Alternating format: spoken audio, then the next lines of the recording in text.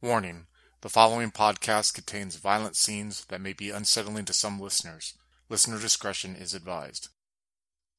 In the fall of 1987, four men find themselves reunited with childhood friends for the first time in 10 years. They are drawn together by the mysterious death of a mentor they all cared for together as children. World of Darkness: The Ultimate Evil is a first edition Chronicles of Darkness game that takes place in Bismarck, North Dakota, and is inspired by the Satanic Panic of the 1980s. Remembrance is the first story arc that follows Alex, played by Adam B., Wayne, played by Adam C., Che, played by Andrew, and Michael, played by Slavic, as they discover the mysteries that surround them in their hometown. If you would like to contact us, you can reach us on Twitter at twin_cities_VTM or on Facebook at Twin Cities by Night. We hope you enjoy.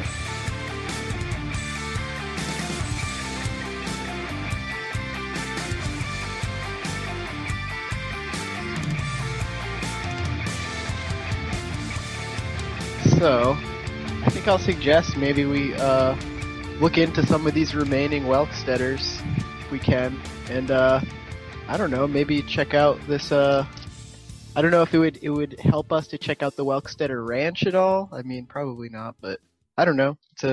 It's somewhere we could go. I can do that. I'll probably long as it call the dude's office. We'll call the police office? Yeah, the dudes from the newspaper. The newspaper dude. What's his name again? The reporter guy? Terry Murphy? All right. You're going to go to the payphone and call him right now? Oh, yeah, sure. You know. All right. So you as you call, the phone rings a couple times, and you hear a New York Post, Terry Murphy's desk, and it's like a female with a New York accent. This is Michael Gray. I think I called her before, didn't I? Oh, it was her. Okay, I called into the office.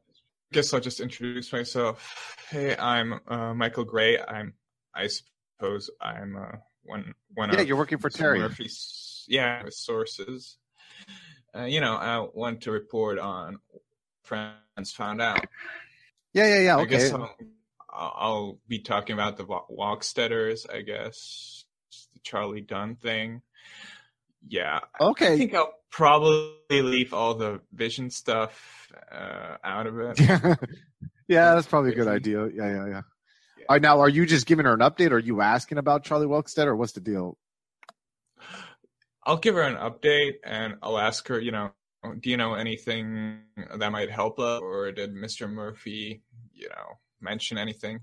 Well, we have our ways where, we have our reporters in the New York Post. We have ways where we can find people's addresses. That's something that we could perhaps do. I could see if you hear a click in a pen. I could see if I could get an address on this Charlie Welksteader guy.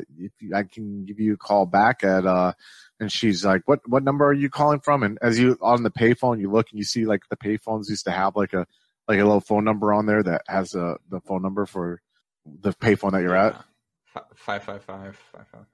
And I could call you back in about 15, 30 minutes. I'll tell her, I guess. And yeah. Thanks. That'd be great. All right. And she hangs up the phone. You guys see Michael hang up the phone, and do you stand by the phone and wait 15 minutes and just kind of wave at everyone, or do you go tell them what's kind of going on? Or yeah, I'm gonna tell them what's going on. Yeah, I just talked to Murphy's secretary, and she's supposed to call me back with the location or with a place where Charlie Walksteader lives, or with any sort of information she can dig up. And you guys sit there for about 10, 15 minutes, and then over the music, like the kind of country music that's playing, the twangy country music, you hear like the phone, like kind of snaps you guys out because you guys are sitting there like, you know what I mean, drinking beers, smoking cigarettes, wait, look at the clock, look at your watches, look at whatever, and seeing if time goes by. Michael, you go and answer, and she's like, yeah, so is this Michael Gray?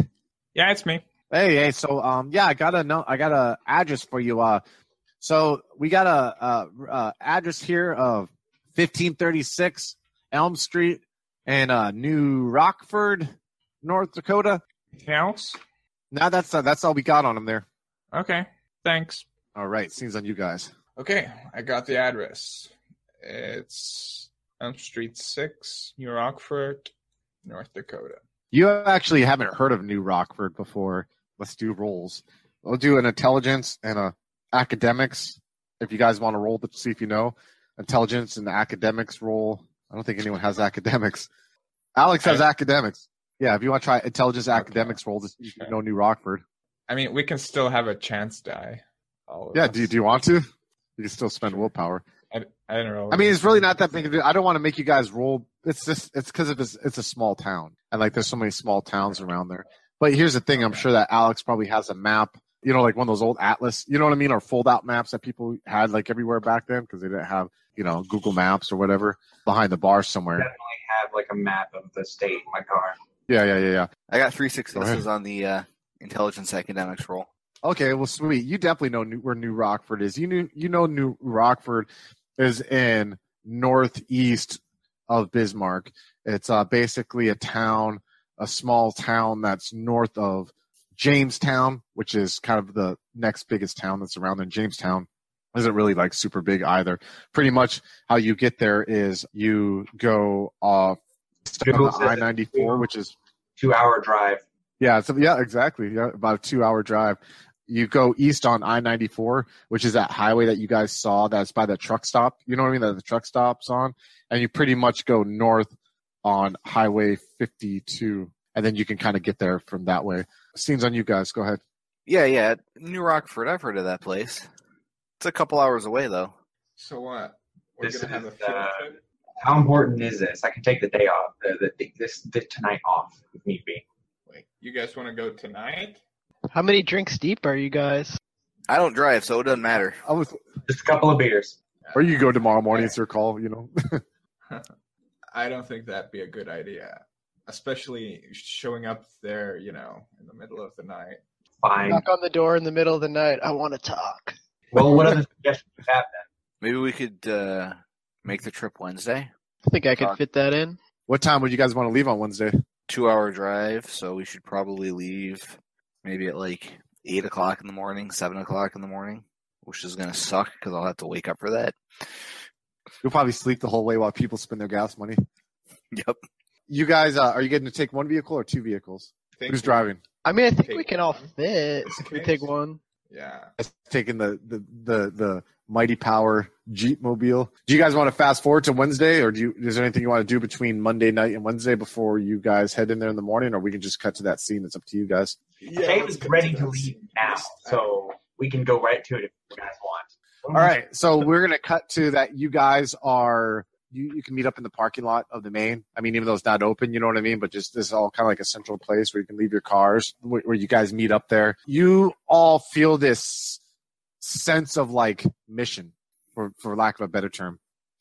And I don't mean to talk in the sense of to talk about the military because I don't know whatever experience you guys have in life, but anything where you've had to do group activity and it's coming up to something important as a group.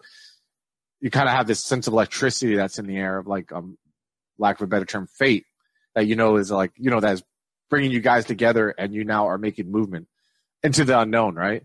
I mean, you guys are about to get into a vehicle and go long, far away to 2 hours away, not knowing what's going to be there to greet you. You know what I mean? So there's this almost like when you guys meet up in the morning, and especially the fact that a lot of you guys don't normally get up this early, like Che and Alex. You know what I mean? So it also has this extra layer of like a little bit adds to this layer. You know what I mean? Of feeling this feels different.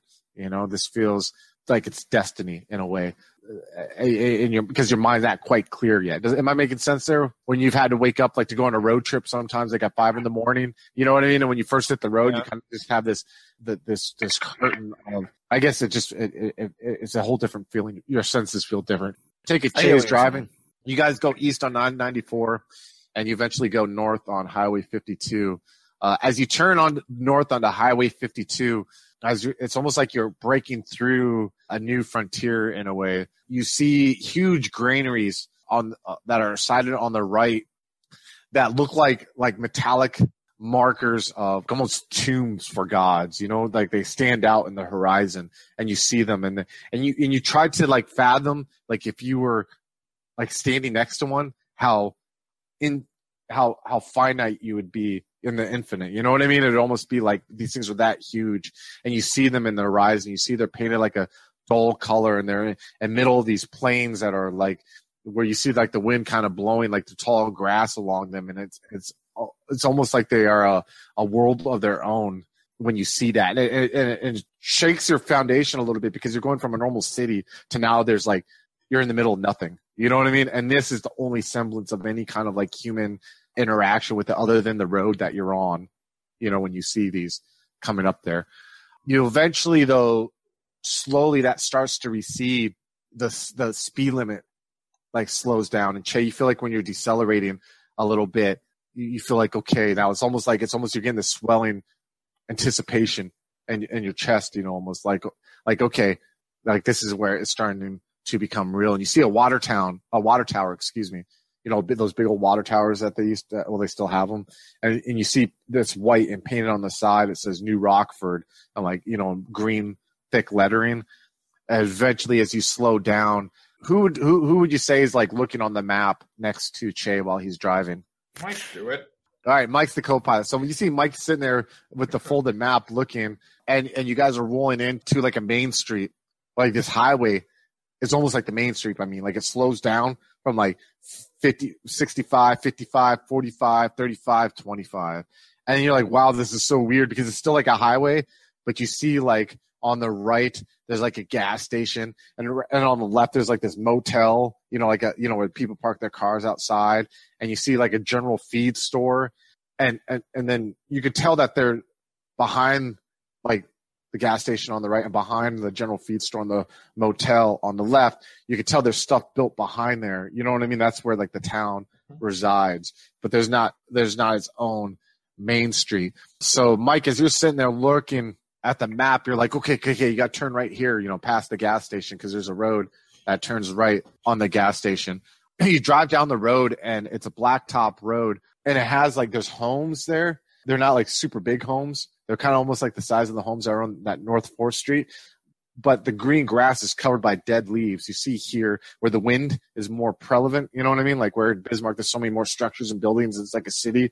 Where here, you know, they may have a small neighborhood of homes like this, but the wind really cuts through. So all the dead leaves on these trees are all across the grass. You know, it just covers the normally what would still kind of be green grass. And eventually, though, the houses that are on the left and the right of this road start to get more spaced apart. So the blacktop becomes pebbled, like a gravel, and you can hear the crunch on your Jeep. You almost feel though like Che, like this is why I got a Jeep. When you start hearing that, you know, that crunching sound a little bit. It's not like you're off-roading, but it's like the blacktop becomes a pebbled driveway. And as you're driving along, you see that there's a couple of houses, but they're really more spaced apart. And they're a little bit bigger, but they're not huge homes. You know, I would say they're about 2,000 square feet, you know, but they're a little bit bigger. And as you're coming along this Pavel Way, you see that there's actually a lake that like this road is leading to. And as you kind of like go up this little hill and you come down, you see that there's one final house that's on this Elm Street. And there's this peaceful, tranquil lake that is like right outside. It's a rather large lake, you know what I mean? It's like not like doesn't belong strictly to this house. It's just this house is kind of like built upon it. And when I say lake, it's not like a super wide, or excuse me, you know what I mean? Like it doesn't have a huge circumference, but it's like a longer lake that's not as wide. Does that make sense? So it's almost like a oval more shaped than like a more of a circular shape. So you could easily see like the other end of the lake, but still I would constitute a lake due to the length of it, I guess. All right. The house is small and tan. Like that was probably built about 40 to 50 years ago. You see that there is a pickup truck that's in the front. You don't really see nothing else there. You can kind of see that it looks to be fairly taken care of. I mean, the grass is cut, which it has like a half an acre around it, as you can make out, because you can kind of see it as you're rolling up. So, all right, the scene's on you guys. This is later in the year, right? Like autumn? It's like September, yeah, October, yeah. Like towards late September. Okay. So, you sure this is the right place? 12:36 looks like the right place to me. Well, let's go talk to people. Well, 2 hours later, we're here now. Fuck. Yeah, you guys are really feeling like this shit, man. Like there's no turning back now kind of feeling. So what are you guys doing from here? Are you all going up there together, or a couple of you going, or what's the deal? I think the problem is, what do we say or what do we ask? Use your police officer speak. Yeah, but they have lawyers. I'm pretty sure these are the sorts of people that don't talk to the police. Can't you just say, "Hey, I want to ask you some questions"? We could try that. Alex, as these three are talking, you're kind of like sitting there, kind of like trying to control. You're scratching your arms a little bit again. Mhm. You're sitting there in the back, and you look out the little window that's closest to the house, and you see that like the screen door, like the back door, or excuse me, the wooden part of the door has been opened. You see a figure standing in the screen door, just kind of looking at the Jeep as it's sitting there running in front of the house. Hey guys, they know we're here, What do you mean? and Alex will point. There's someone watching us. I got an idea. You guys want to hear it? Yeah. We could just say that one of us is a reporter investigating the story for a magazine or a newspaper. Kind of like the guy that technically true, sort of. Yeah, just say that we're At least 50%. Good idea, Alex. And you see the figure. Who waved to him? Mike did. Michael I waved did. to him. Someone did. You see him kind of like waving. As you guys can see, he kind of looks like you can't really make out too much through the screen door, but it looks like kind of like a little overweight guy, not like obese, but you can't really make out too much, but you can definitely tell it's a male, and he kind of waves in return. Where is he again? He opened up like the front door, and there's like I don't know how it is in Europe, but like a lot of these homes in the 80s used to have, and still do, a lot of it do have where they have like a normal front door, but then there's like a screen door that is outside the front door. So if someone was to open the front door, there'd be like a screen door still there, and he's like standing at the screen door because you can see through the screen door, you know what I mean? And he's kind of just because he saw a vehicle roll up, and as he waves again, you see him like prop open the screen door, and as he prop open the screen door, you see a figure. He has like a kind of a grayish sweater, has some older scruffed up looking blue jeans. He has like some white tennis shoes on that look a little scruffed up, kind of has like a horseshoe of hair around his head where the top is bald, but the rest of it's kind of like neatly cut blonde hair, and he has like a beard that's closer than mine. You know what I mean? That seems to be trimmed. You just see him kind of like looking inquisitively at you guys as you guys are sitting there in the Jeep looking at him. Hey, he waved back. Let's go talk to him. Who's going to be the reporter? Okay. Alex, since it was your idea, I was just saying. Sure. Yeah. Alex, I think you should be the reporter. Oh, God damn it. All right. So you guys are getting out of the vehicle. Everyone's kind of like, Are we like your team of assistants or something? I don't understand. Clearly, I have a local driver. I'm your Sure. male secretary. We'll go with that if they ask. Step out of the car and light a cigarette. Look bored. Driver, assistant, photographer. I think that should cover it. All right. There you go. Alex will sort of straighten his hair a little, smooth the wrinkles out of his shirt. And hey, Mike, do you have like a little notepad or something I could use? Yeah, sure. I'll just fish out something, I'll grab the little detective's notepad or police officer's notepad, and I'll flip it open as I walk and find a blank page, and I'll walk right up. You see the figure kind of look at you inquisitively, and let me get what's composure? Let me have you guys all roll a what's a composure roll, please. 3 successes. Mitch has 2, Wayne has 1, and Che has 2. So you all, as you're coming up here, recognize, but maybe Mike, I would say you have the biggest impact because you're the one who saw him in the front door. You realize that this is definitely Charlie Dunn, a.k.a. Charlie Welkstetter now, who you've kind of realized, but it looks like age hasn't like been kind to him at all.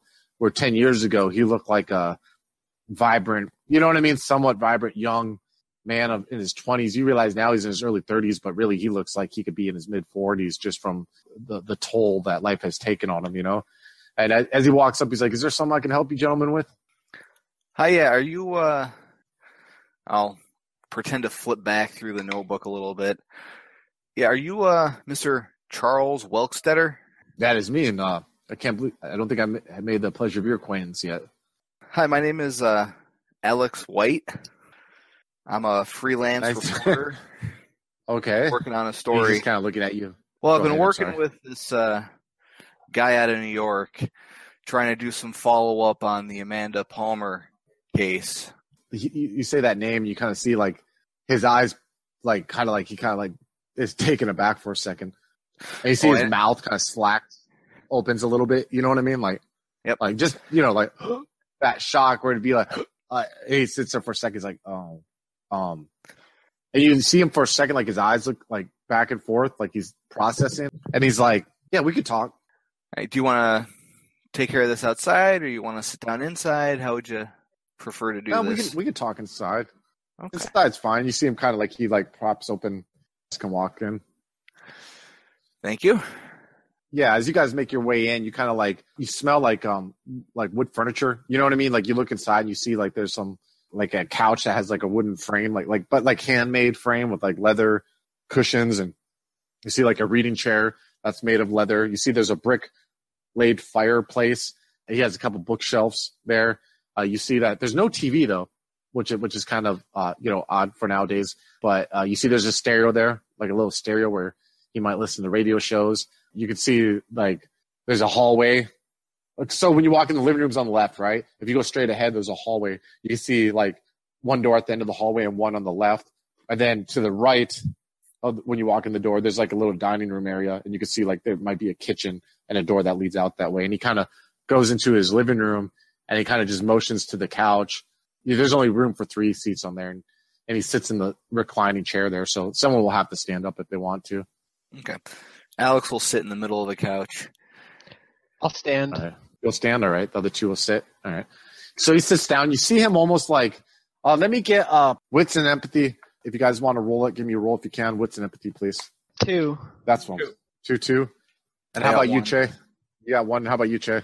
Oh, you're staying outside? Yeah. Oh, yeah. Okay, cool. Sweet. So all 3 of you can sit down. All right. Thank you. That's actually kind of cool. Remember, I said I'm going to stay out here. I'm going to smoke a cigarette, make myself look like the driver. I dig that, actually. That's pretty rad, dude. All right, so you all 3 kind of feel like get this sense of acceptance from him.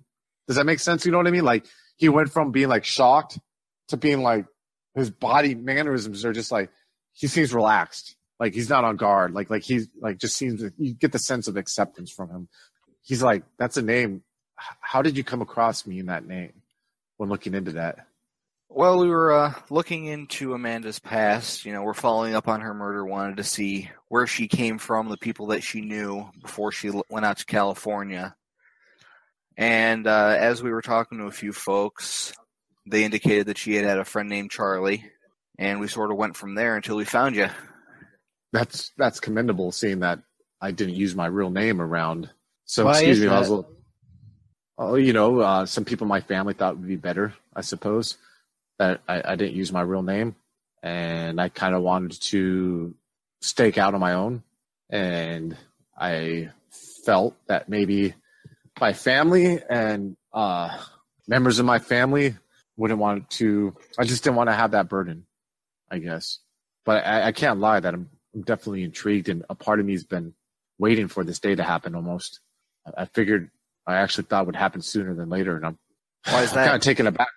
Well, if you already know my real name, then I'm sure you probably know that my family has been through a bunch this last 6 months or so. And when it rains, it pours, I suppose, right? I suppose. It's been known to happen. What can you tell us about Amanda? I don't know. It's been 10 years. I could tell you that she was a good person, I could tell you she was warm and caring, and in retrospect, didn't deserve the fate that was given to her.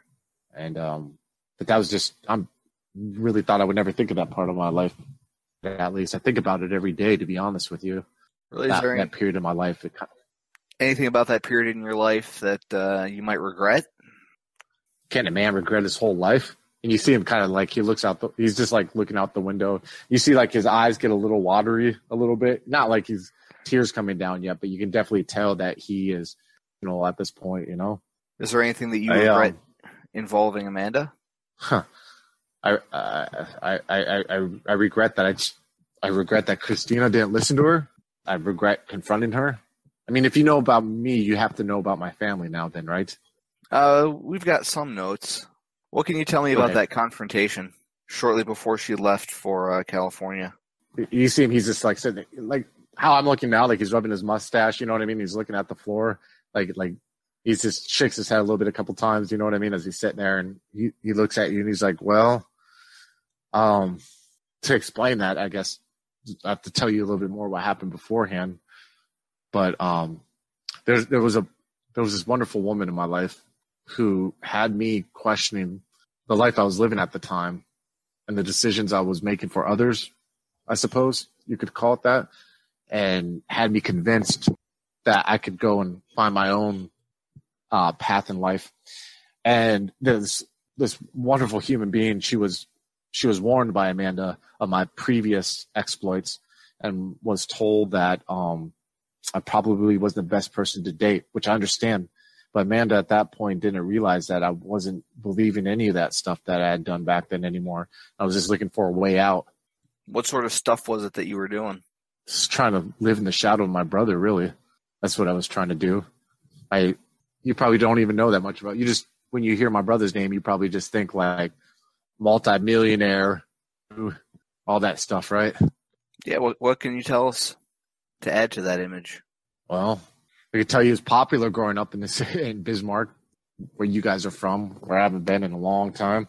He was bigger than this city. He was bigger than the state. He was just too bright in a way, of a star. You know, he left, went to college, eventually went to Harvard Business School, graduated, and he came back here, and he convinced my family in the 60s. And mind you, I was just a boy around 10 years old. I was about 14. My brother was 12 years older than me. And he convinced them to go from ranching and farming to investing our lands into real estate with the dam that was built. And they believed him, and they took a gamble on him, and he paid off. He convinced them it was time for them to retire, and he took over the family business. They moved to Florida. And when I was about 16, I went to private school for a while out of state, and I came back when I was he was different though when he came back. I don't know. While he was making these genius business ideas, and he was just knocking like the ruling class, I hate to use that term, but knocking these families in Bismarck who have been there since the founding on their ass with his decisions. I found him also though to be oddly distant, and oftentimes he would just disappear, like, and I grew curious that, with the young age, I remember I was like 18 years old, and I was just curious, and I was wondering why he would just randomly go on these horse rides in his estate. I mean, the 30,000 acres on that goddamn ranch, and he would just disappear.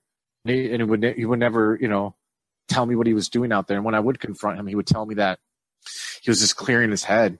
He sits there and he looks at the floor again, and you see him kind of just like, you see like a little bit of a tear come like out of his eyes, and he kind of like wipes it with the back of his hand. He's like, I'm going to make myself a drink. And he gets up and he walks towards his radio that he has sitting there. And he has like, he has like a little like stand there that has some alcohol there. And he like pours himself a drink, and he looks towards you three. And the emotions like, do you guys want one? Would you like one? Sure. I shouldn't. I'm working. Oh, okay. And he kind of pours some brandy, and he kind of like hands you the glass as he walks back to his chair. Thank you. I'll say thank you. Casually sipping. It's amazing sometimes when you look back on time, and you sometimes see it clearer, right, than you saw it at the time. Have you ever had that happen to you before? When you look back 10 years or so, and you think really that time would make a memory distant, but instead it puts it more into perspective than you had before. Yeah. Yes. I can relate to that. That's for the last 10 years of sitting in this town. That's what's been happening to me. One time when I was 18, something got into me where I was like, I have to find out what he's doing out there. And I remember I took one of our horses that were on the ranch. I got lost. It was kind of a foolish thing I did. I only had a canteen of water with me, and I had these binoculars that my father had gotten me when I was a Boy Scout, when I was earlier.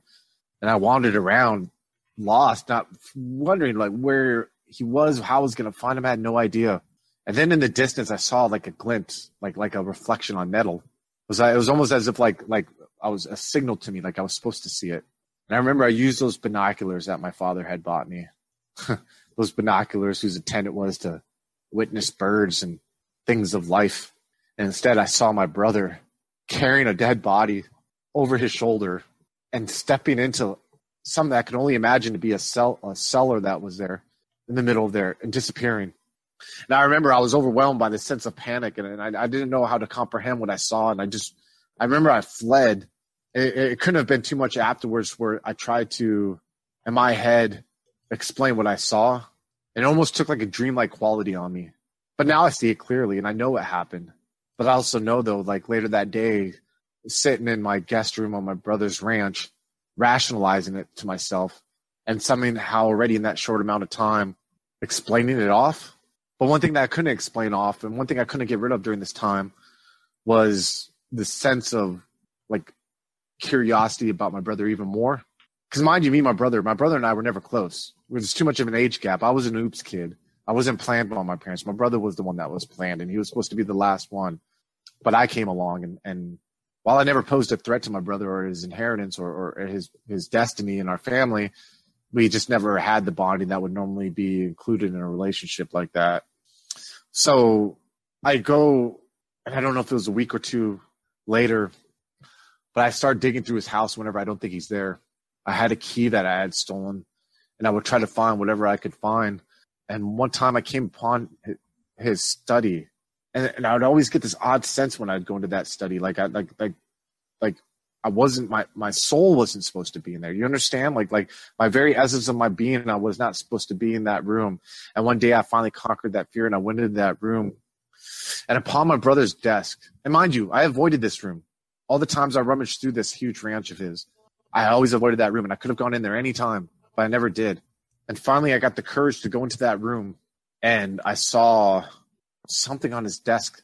And this is the one thing I can't remember. It was a book of some sort. It was something on there. And right when I was like starting to focus in on that book, it was behind me.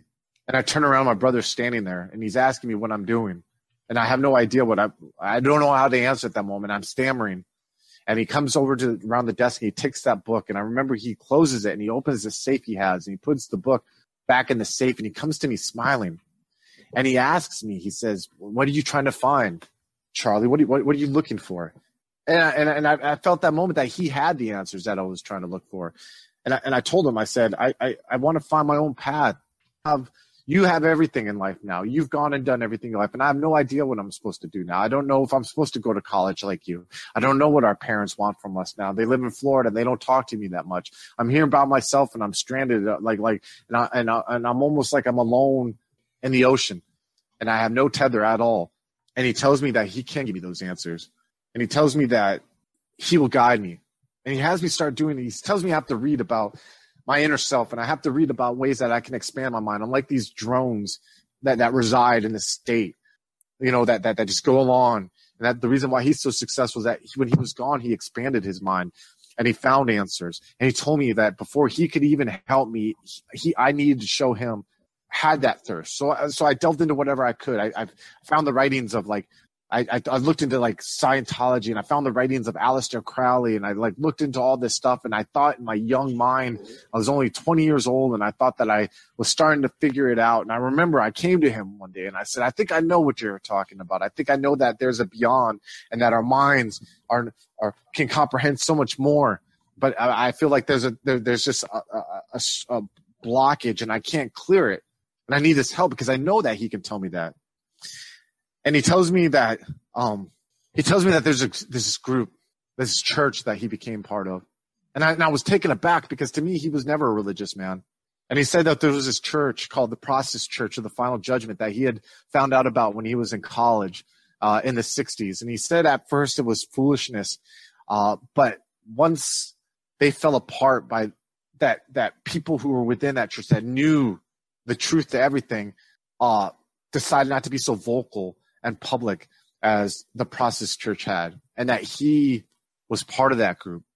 And he told me that in that group that they didn't look, you kind of see him choke up for a second. They didn't look at God as any kind of savior. They looked at him like a master, slave master that kept people under his yoke.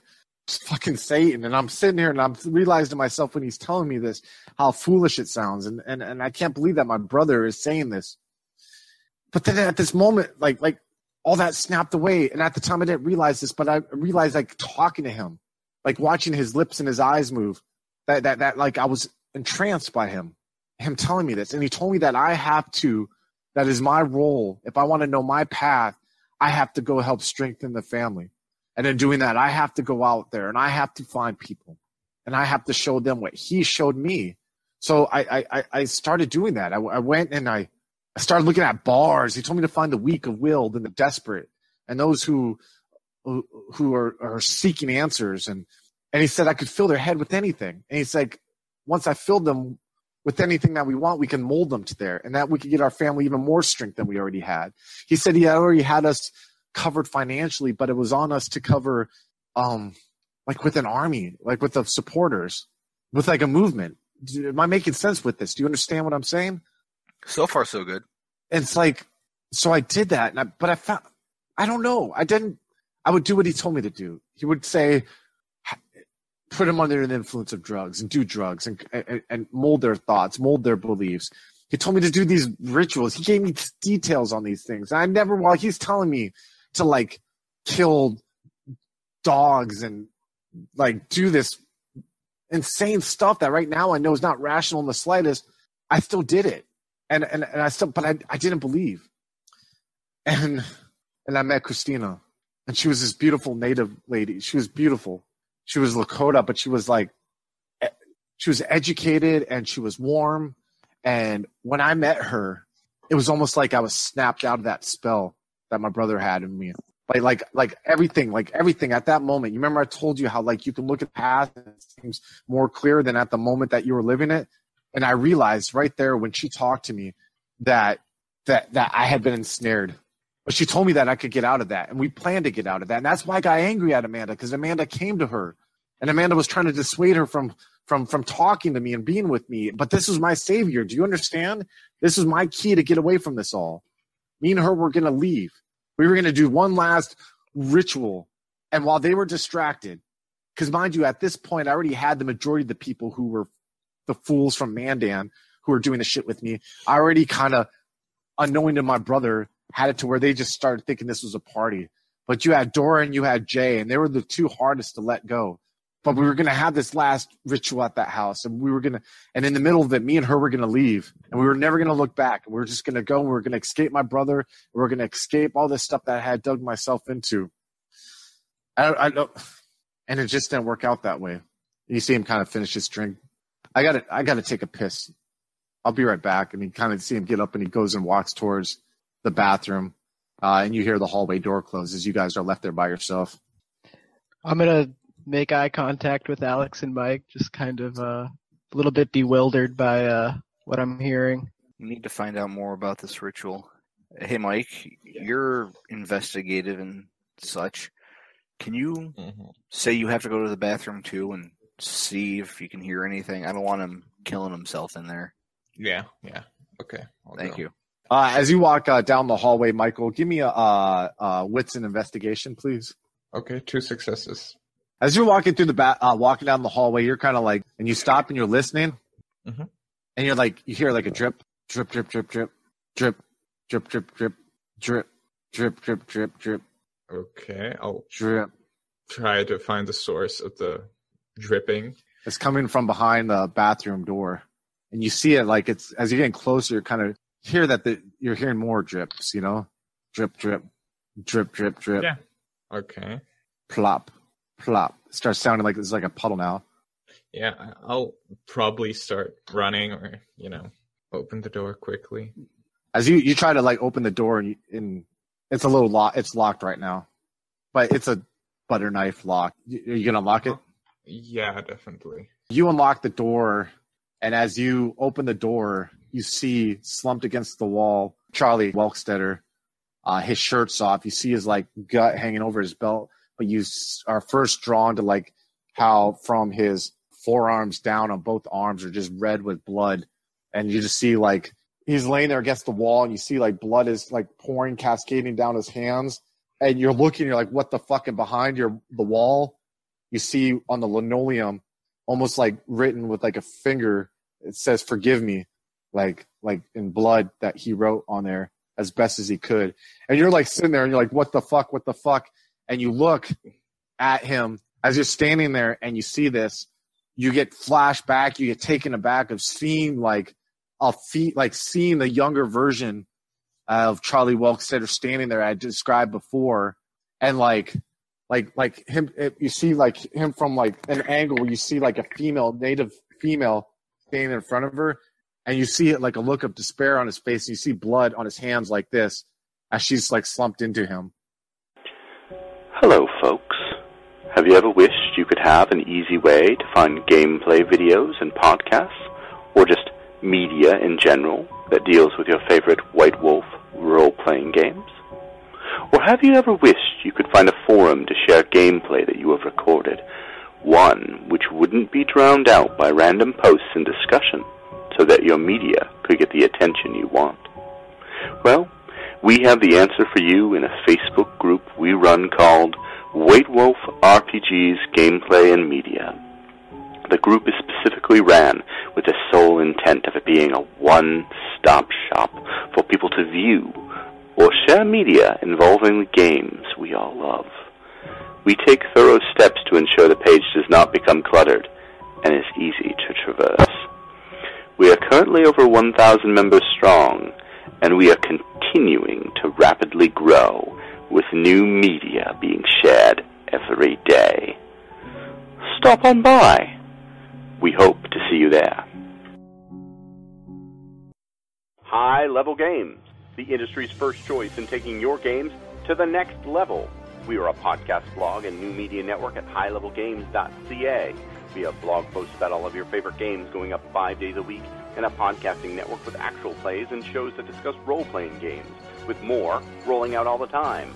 We are on iTunes, Twitch, and YouTube. Find out more information at highlevelgames.ca, a site that certainly isn't controlled by a shadowy board of directors of otherworldly origin. That's highlevelgames.ca. Please, help. They're coming.